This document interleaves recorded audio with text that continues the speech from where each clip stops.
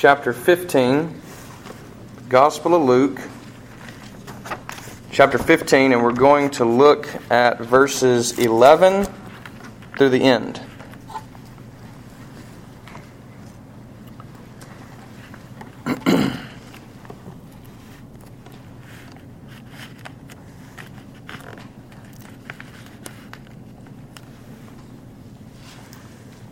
Notice what Jesus says, and this is his third parable in a row to be saying at this point in Luke, which Luke is a little more detailed than some of the others and has many parables.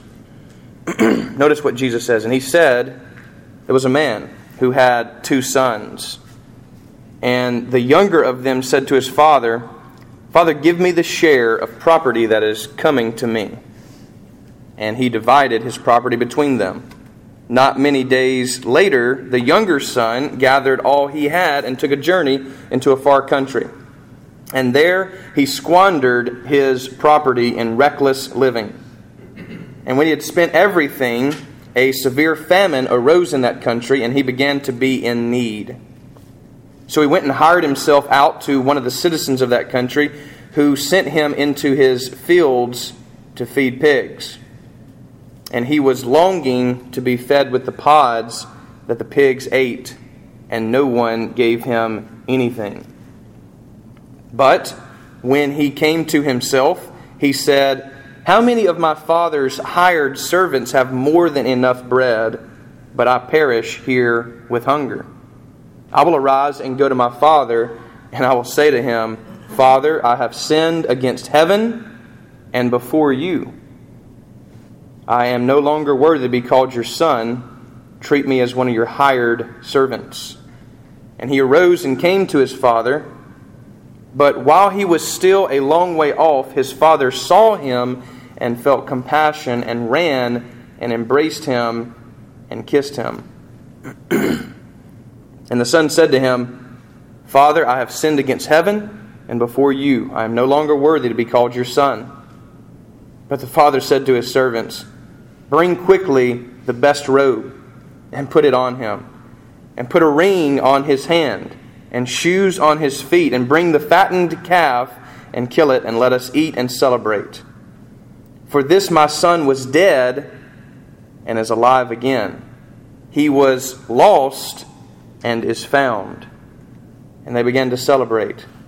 Now his older son was in the field, and as he came and drew near to the house, he heard music and dancing, and he called one of the servants and asked what these things meant. And he said to him, 'Your brother has come, and your father has killed the fattened calf, because he has received him back safe and sound.' But he was angry and refused to go in.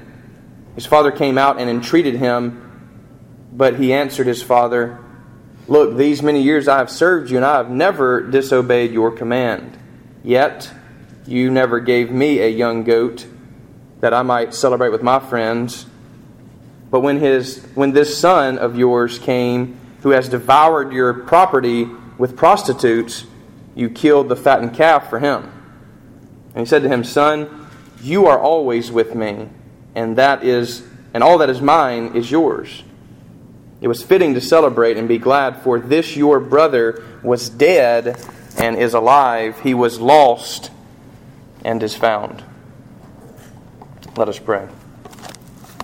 Lord, we thank you for your word. Your word is sharp, powerful. It can penetrate to our very core. This morning, Lord, would you do that to us this morning? Would you place your word at the core of who we are? We pray in Jesus' name.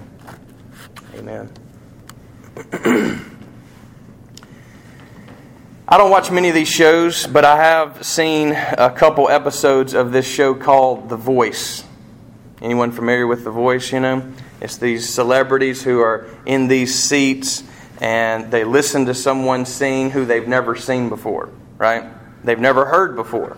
They can't see them. They're facing this direction, and the performance is going on behind them. Well, the point of it is that when they hear someone who they think they can believe in and think that they can work with to maybe make them into the next star, they hit a button and it turns them around. So, and they turn around. And they say, hey, and then maybe another one, hit a button and they turn around, And they say, I'm choosing you. And of course, then they have to, choose each other and all that good stuff. And they try to make them, basically coach them. And I can't help but think that when we start this parable, we have to come to an understanding about who the Father is. And this is what Jesus is truly doing here, is revealing to us the very first thing we're told to pray, which is, Our Father, who art in heaven. The very first stanza, if you will, in our creed, which is our Heavenly Father. Who is that Heavenly Father? He's one who, before He even knows you or you do anything, He's already hitting the button. He's already turning around, saying, I choose you. I want to be your coach.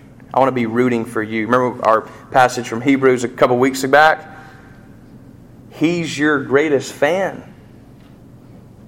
He's your best coach. He's already hitting the button before the foundation of the world, the Bible says. So before the foundation of the world, He has elected you to be in Christ Jesus. What a thought that is. What a Father that is. And this is the type of revelation that Jesus is bringing to none other than sinners and tax collectors, or as Luke says, tax collectors and sinners, and Pharisees and scribes. There's two different kinds of people that He's addressing. If you back up to the beginning of 15 here with me, just to get a quick context, you see that it says, Now the tax collectors and sinners were all drawing near to Him. So these tax collectors who were known sinners, obviously, it's kind of like saying politician or lawyer. I mean, you typically don't think very highly of them morally a lot of times. Same thing with tax collectors. Wasn't that every one of them was, but it was just, They were almost the strippers of the day, except in a male thing. They were known to be sinners. Tax collectors and sinners were drawing near to Jesus, and the Pharisees and scribes grumbled, and they said, This man receives them and also eats with them. And so Jesus then, when He finds that out, He tells a parable. And the first parable is the parable of the lost sheep. You remember that one?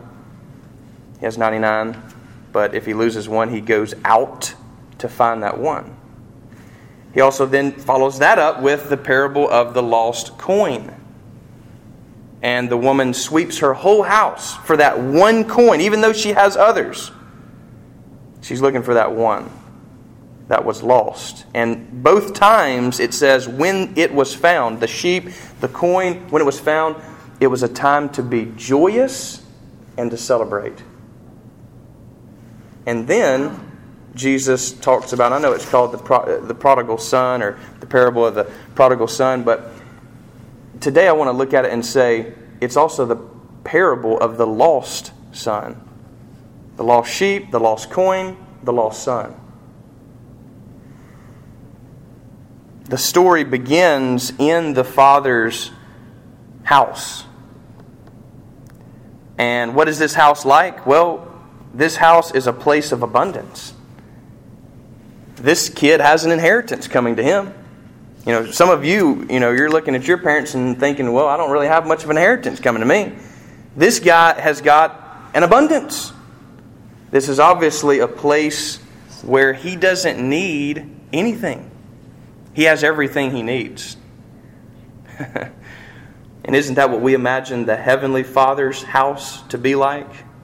Isn't that who the Good Shepherd truly is? He is my shepherd, I shall not want. Or another translation would say, I don't need anything. He's my shepherd, I don't need anything. He leads me where I need to go. Gives me what I need. I don't need anything. It's like our song said moments ago that we were singing. It's well with my soul. I'm content. and yet we're not content. Not in our American way of life, because we don't live with our mind set on the Father and His abundance. He owns everything. Everything is His. It's not yours. It's not someone else's. Someone's not getting your piece of the pie. He's not withholding to be stingy. We have everything we need in His house. Not only that, this is a house of moral order. Obviously, when He wants to go sinning, He doesn't do it in His Father's house. He knows, and I quote from my father, that under my house, that kind of stuff's not going to happen, son. Now you can go somewhere else and do it, but you're not going to do it here. Followed up by, you understand me? In a very militaristic voice, as he often has, and you know. Very intimidating, if you know him. In the Father's house, there's a moral structure. And if you want to go sinning, it must be done somewhere else. And this is why He goes, quote, to a far and distant land. He doesn't just go down the street where all the neighbors are going to report back to his dad on how he's been living. You know how this works out in the country. Instead, He goes off and away. This is also a religious man. The story reports to us that he fed pigs, which, if you know anything about Judaism, pigs are off limit. No pork for you, no bacon. And to feed pigs is the demise of, you can't go to the temple if you do that. If you mess around with pigs and eating their junk, and he can't even eat their stuff. They won't even give it to him. Much less the owner. And he's starving. But in the Father's house, there's an abundance. There's moral order. In the Father's house, there's religion. And again, religion is not negative. We've almost made to be religious negative. Jesus was one of the most religious people that ever lived. I would dare not say He wasn't. He started a religion, by the way. If you haven't noticed, it's called Christianity. And we are Christians of that Christianity. So religion is not a negative thing, but it is something that binds us. It's actually where the term means. It binds us. You know, it's the way we use it commonly to say, oh, he's religious about his Alabama football. Which means simply he's disciplined. He's bound himself to it. We are all, see, the dirty little secret is that we are all religious. We're just religious about different things. We're all bound to certain things in our life. Be bound to Jesus.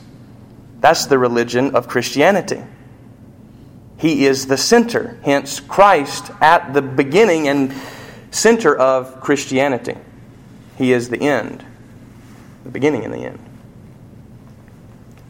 So the Father's house is also a place of goodness. It's also a place of face-to-faceness, if you will. In other words, He sees His dad. He can't live in spite of His dad if He's looking at him every day. How do you do that? That can only last so long in a marriage. It can only last so long in a family. To be lying face to face with. We would much rather hide that and never have to come to terms face to face. It's very different when someone texts you rather than look into your face and say something. It's much easier to put a comment on Facebook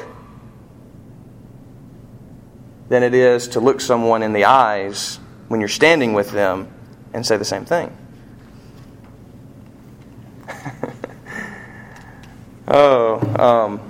I could say a lot with the Facebook commenting because people don't think that I would back that up face to face, but I have before, and the person actually broke out in hives. I'm not kidding. It just goes to show you how impersonal our world has become. That people storm, their phones and storm their computers, but when you get face to face with them, they can't even say anything. It's like we don't know how to talk to people anymore. We've lost relationship. And he did too. He broke relationship on purpose. In his father's house, there was also freedom, which is why, even though his father, as being a wise man, knew what he was going to do with his money, knew his son, he let him go. He didn't withhold.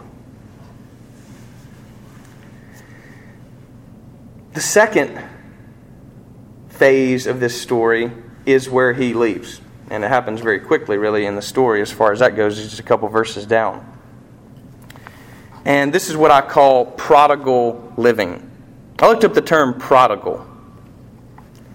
And you know me, I like to look up terms, naturally. The term at its root in Greek actually means lavish.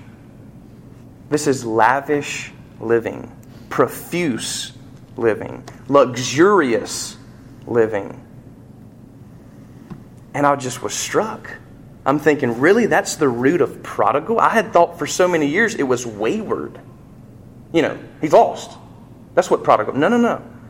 A lavish lifestyle. Now that really hits every single one of us in this room between the eyes. We all live, I know you and you know me, we all live in Huntsville a lavish lifestyle. Now you may not consider it lavish. Go to India. Go to China, 2 places we've already mentioned. Go to Africa. We go back 1,000 years. Go back 3,000 years. We live one of the most lavish lifestyles ever known to mankind. We live better than the ancient kings could ever have even dreamed of living.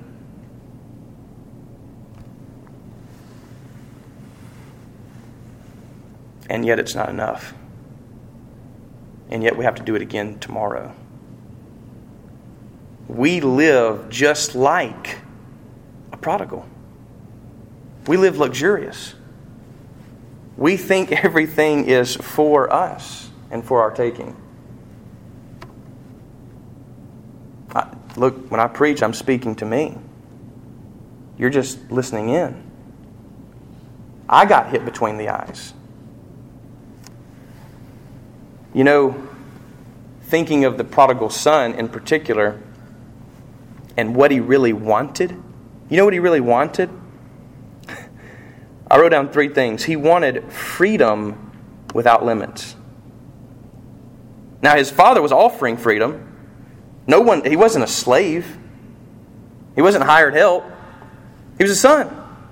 He had full freedom. And even if he wanted his money, he could take it, as he did. If he wanted to leave, he could, as he did. He had freedom, but he wanted freedom without... You know, it's the same kind of thing when you went off to college. You were looking for freedom without limits. Finally, I'll be out of this house. I mean, how many times have we said that and heard it said? No longer having to deal with that militaristic dad of mine and his rules, his moral order. He wanted instead moral relativity. Another way of saying that, just morals. I mean, what is that? That's just, you know, you could have some over here and we could have some over here. It's all relative to one another. Hence the term relative. It's all relational. You know, it's what's right for you may be right for you, but it's not right for me. And what's wrong for me may not be wrong for you. This is what he wanted. This is not what his father offered. It's also not what the Father offers.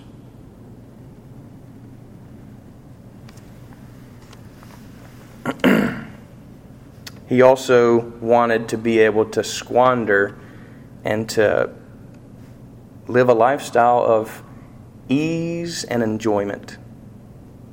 That doesn't sound bad, especially to us, because that's what we live for, is ease and enjoyment. If we listen to ourselves pray for 5 minutes, we will have prayed for ourselves to have a good day, to have an easy day. to have a good day, to be blessed. And I'll be honest, Dwight Brewer, I'll give him credit here, really checked me on this. Because he got me thinking in this direction of how do we pray for ourselves. And the more I watched myself pray, the more I noticed how much I pray for myself. It was troubling to me and has been.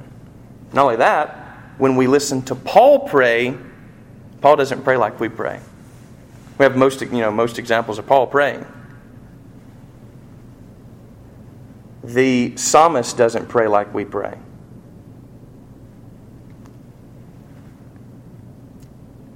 And then it hit me. College is really where this prodigal living occurs the most. And most of us here have gone to college and experienced that type of life. A life where we felt like we could live without limits. Or maybe it's our 20s. Maybe that's the prodigal time to live. And it's the acceptable time in our culture to live. This life where things are being paid for, where it seems we can live without limits, where we can go and squander, and people do. The statistics concerning those who go off to college and go to church are staggering. So many people grow up in the church, and once college hits, they never return. They become prodigal. Luxurious living. They can't get enough of it. And I've noticed here, even after college, we still hold on to college life. In our dating, in our marriages, longing to be back with multiple partners. Longing to be able to go and party or do whatever it is we did just on our own time, enjoy ourselves. That's all we want, is to enjoy ourselves. Some people do it by eating. Some people do it by drink. Some people do it by sex. Some people do it by video games. Some people do it by entertainment in general. Everybody has their little niche of how they want to enjoy their self. This is prodigal. This is lavish. And the reality is, we here in Huntsville have been given a position where we can live like that. And to me, it's scary. To me, it is troublesome. He goes and tries to find himself like so many people do in college. I need to go find myself. The problem is you can never find yourself by looking or feeding yourself. No matter what psychology has to offer to you, you will only become lost the more you look inward. Which is why most people with a psychology degree come out not knowing even what psychology is anymore. Or who they are. No, I know I always kind of throw a bone over to psychology, but that's a general degree that people go after because they don't know what they're looking for. And they still don't know when they're finished with it. This right here is a guide. This right here can help you find yourself. But what you're going to find about yourself is something that you typically do not want to hear or see.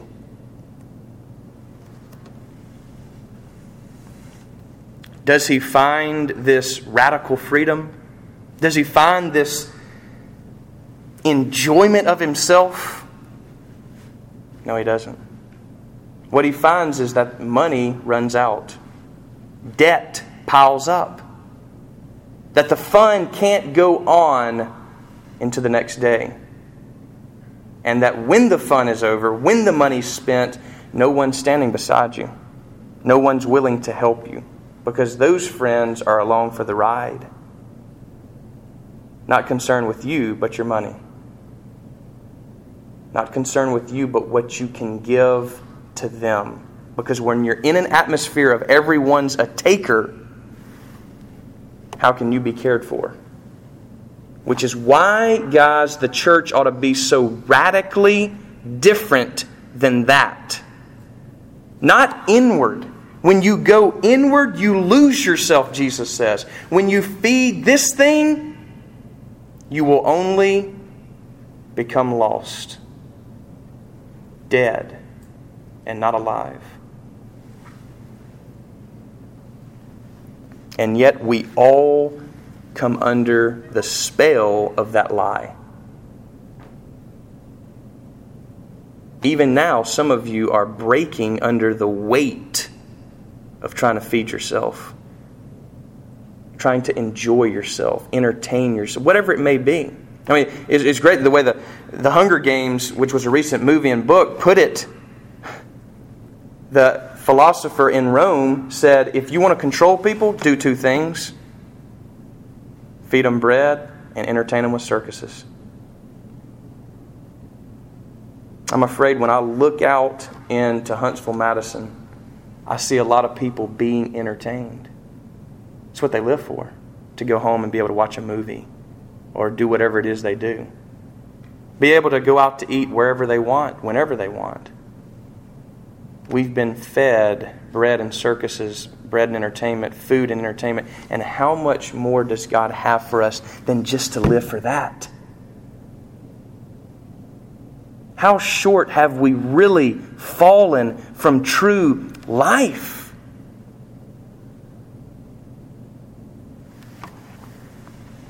And yet we want decadence, decay. And I even hear people. I heard last night when I was listening to the radio on the way, I hope you're drinking tonight on some kind of 104.3. I hope you're drinking tonight. Ha ha ha! You got to drink a couple beers for me. Because we like to feel like we're okay. Everybody's doing it, right? As long as everybody's doing it, surely that's okay. And we hear Jesus' strong words that say, the way is narrow, not broad. The broad way leads to destruction and not life. And so he comes to the end of himself. And there comes a severe famine, as it says. All his money's spent, all his friends are gone. He sells himself to feed the pigs, which, as we've already noted, as for a Jew, is the worst type of situation you could ever find yourself in. And he can't even eat their slop. I don't know if you've ever seen pigs eat, but it's quite nasty and smelly. And they eat the leftovers of, the rinds of corn and this. It's slop. That's what you call it, slop. He can't even eat that. He's not even given that. And the Scripture says that he comes to himself, or he looks within and says, even my Father's servants eat better than I'm eating. They never go hungry. And here I am starving. Here I am enslaved. He started out on a mission to find himself. And how many of us and how many friends that we know started off in college and went and lived a lavish lifestyle, and now they're having trouble in their marriage because they want to go back. And there is no going back. It's just like in the Chronicles of Narnia, Edmund cannot get that little dessert tray off of his mind. It's all he thinks about. Go back to the Bobby illustration. We're like little kids. All we can think about is that gum. They're in there thinking about it right now. And as soon as I say amen, they're going to rush in here because they want that gum. It's all they can think about. It's all we think about. Is whatever it is we want to enjoy. And we'll do anything. We'll sell our friends out. We will betray people. We'll lie to cover up. All for what? All to feed ourselves. And he comes to the end of it and he says, what kind of life is this? And how many people have told us, without us having to go into it, How many people have told us, like my dad told my brother and I, that at the end of that bottle is not life? The end of sin is not life, but death. And there my dad was in Vicksburg, Mississippi when I was 3 years old, ready to kill himself. Why? Because he had tried to live his best for himself. He had tried his best to enjoy himself by drinking it away or by sleeping around or whatever it was. He tried to enjoy himself. And what did he find? He found that he was a slave.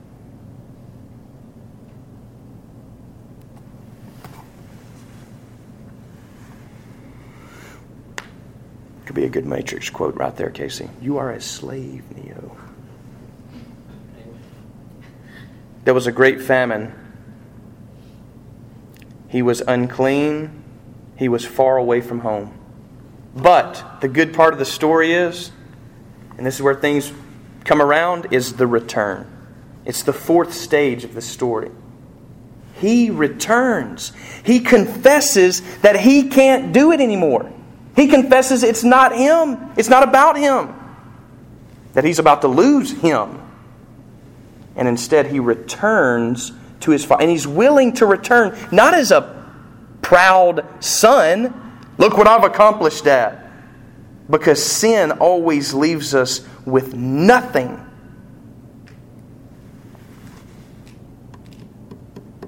Nothing. The wages of sin is death or nothing. That's what Psalm 1 talks about. What does the life of sin give you at the end? It gives you nothing. Nothing. He confesses, he repents. And he believes that his father will take him back as a servant, as a hired servant at least. Of course, we all know the good part. The father sees him from afar. He's been waiting on him to return. He knows that when he squanders all of his possession, he'll come back. He hopes he will. He hopes that it hasn't killed him. And when he sees him, he puts on him a robe. And this is the robe of grace, isn't it? That Jesus speaks about, being clothed in righteousness. How many of us have come from that filth? If you've never found yourself at the bottom of a pit, then you've never really truly viewed your sin. Even sin that you don't think is that bad compared to the world is horrible and horrific. And if you let it eat away at you, you'll become demonic. Just like what C.S. Lewis said. He says, every person you meet will either one day become the most angelic, holy being you've ever seen that you would think they were a god. Or they'll become the most demonic nightmare you've ever dreamed of. We are moving toward one of those two poles. There is no in-between creature.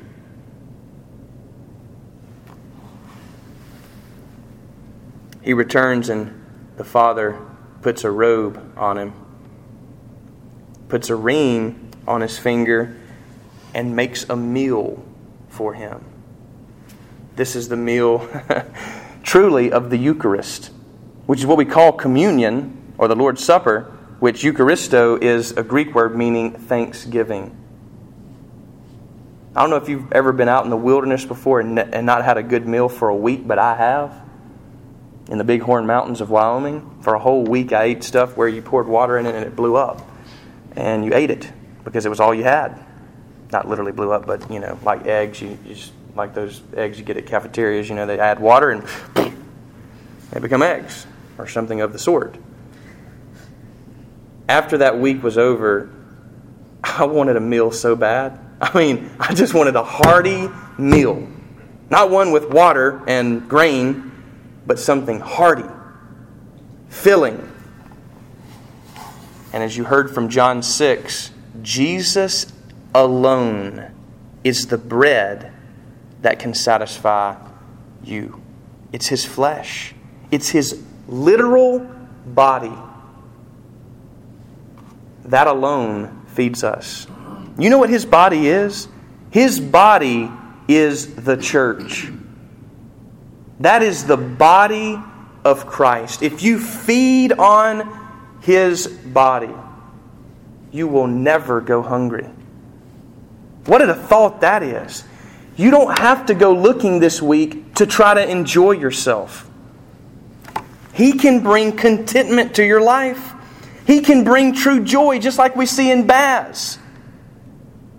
Just as I saw yesterday in his life, even as he's grieving the loss of his daughter, he still has the joy of the Lord.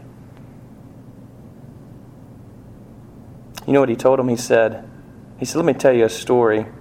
And I love his stories. They're always very wise. He's before a congregation of people that knew her. He said, imagine yourself on a dock.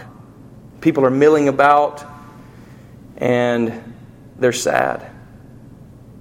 And Suzanne gets on the boat and we're telling her bye. We'll never see her again. And she gets on the boat and off the boat goes, and it gets smaller and smaller as it hits the horizon. And finally it's just a little speck. And somebody that says, there she goes. And there's great crying and mourning. But he said, imagine the other shore, where people again on the dock are milling about. And there's a chatter going on. There's anticipation for her arrival, for they know she's coming. And they're looking, they're waiting, and they see a speck. And as it approaches, there's great excitement and joy, for now she gets to see her mother, her sister who has passed on, her family, others that she loved. And she's welcomed in that place. He said, I want you to think about that today as we celebrate her life. Where are you? It's a question that God asked Adam and Eve. Where are you? In your season of life, where are you? Are you in the Father's house? Are you living the prodigal, lavish lifestyle with no worries, no responsibility? Are you in a severe famine?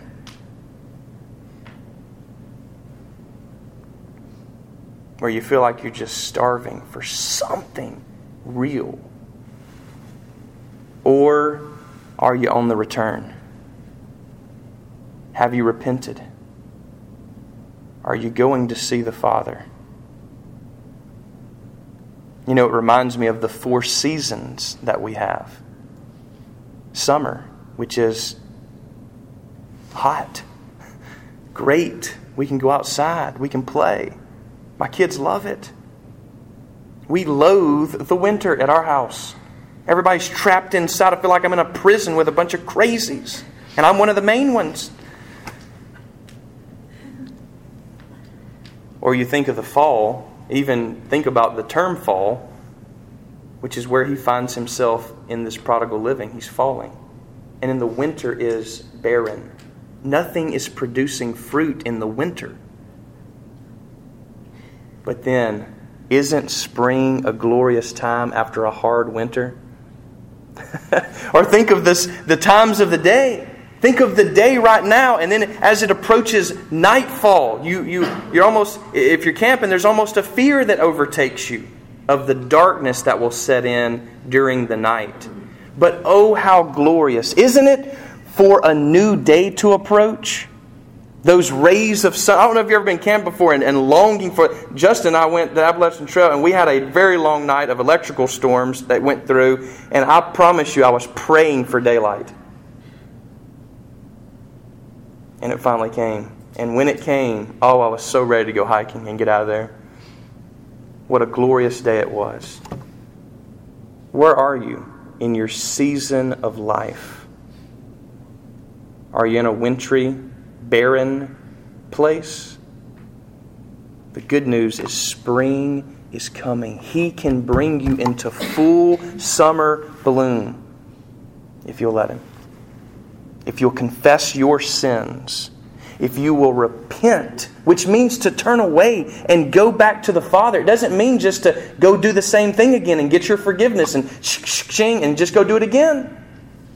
He left that life.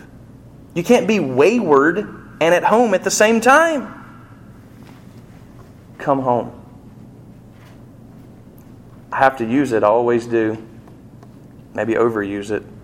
But St. Augustine's famous quote, "Our hearts are restless till they rest in Thee." You'll never have rest in this life unless you allow yourself to be resting in Christ. He is trustworthy. He's faithful.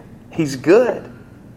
He's the good Father. He's watching for you. He's waiting for you, and He will meet you wherever you are. Come to Him today, now. Amen.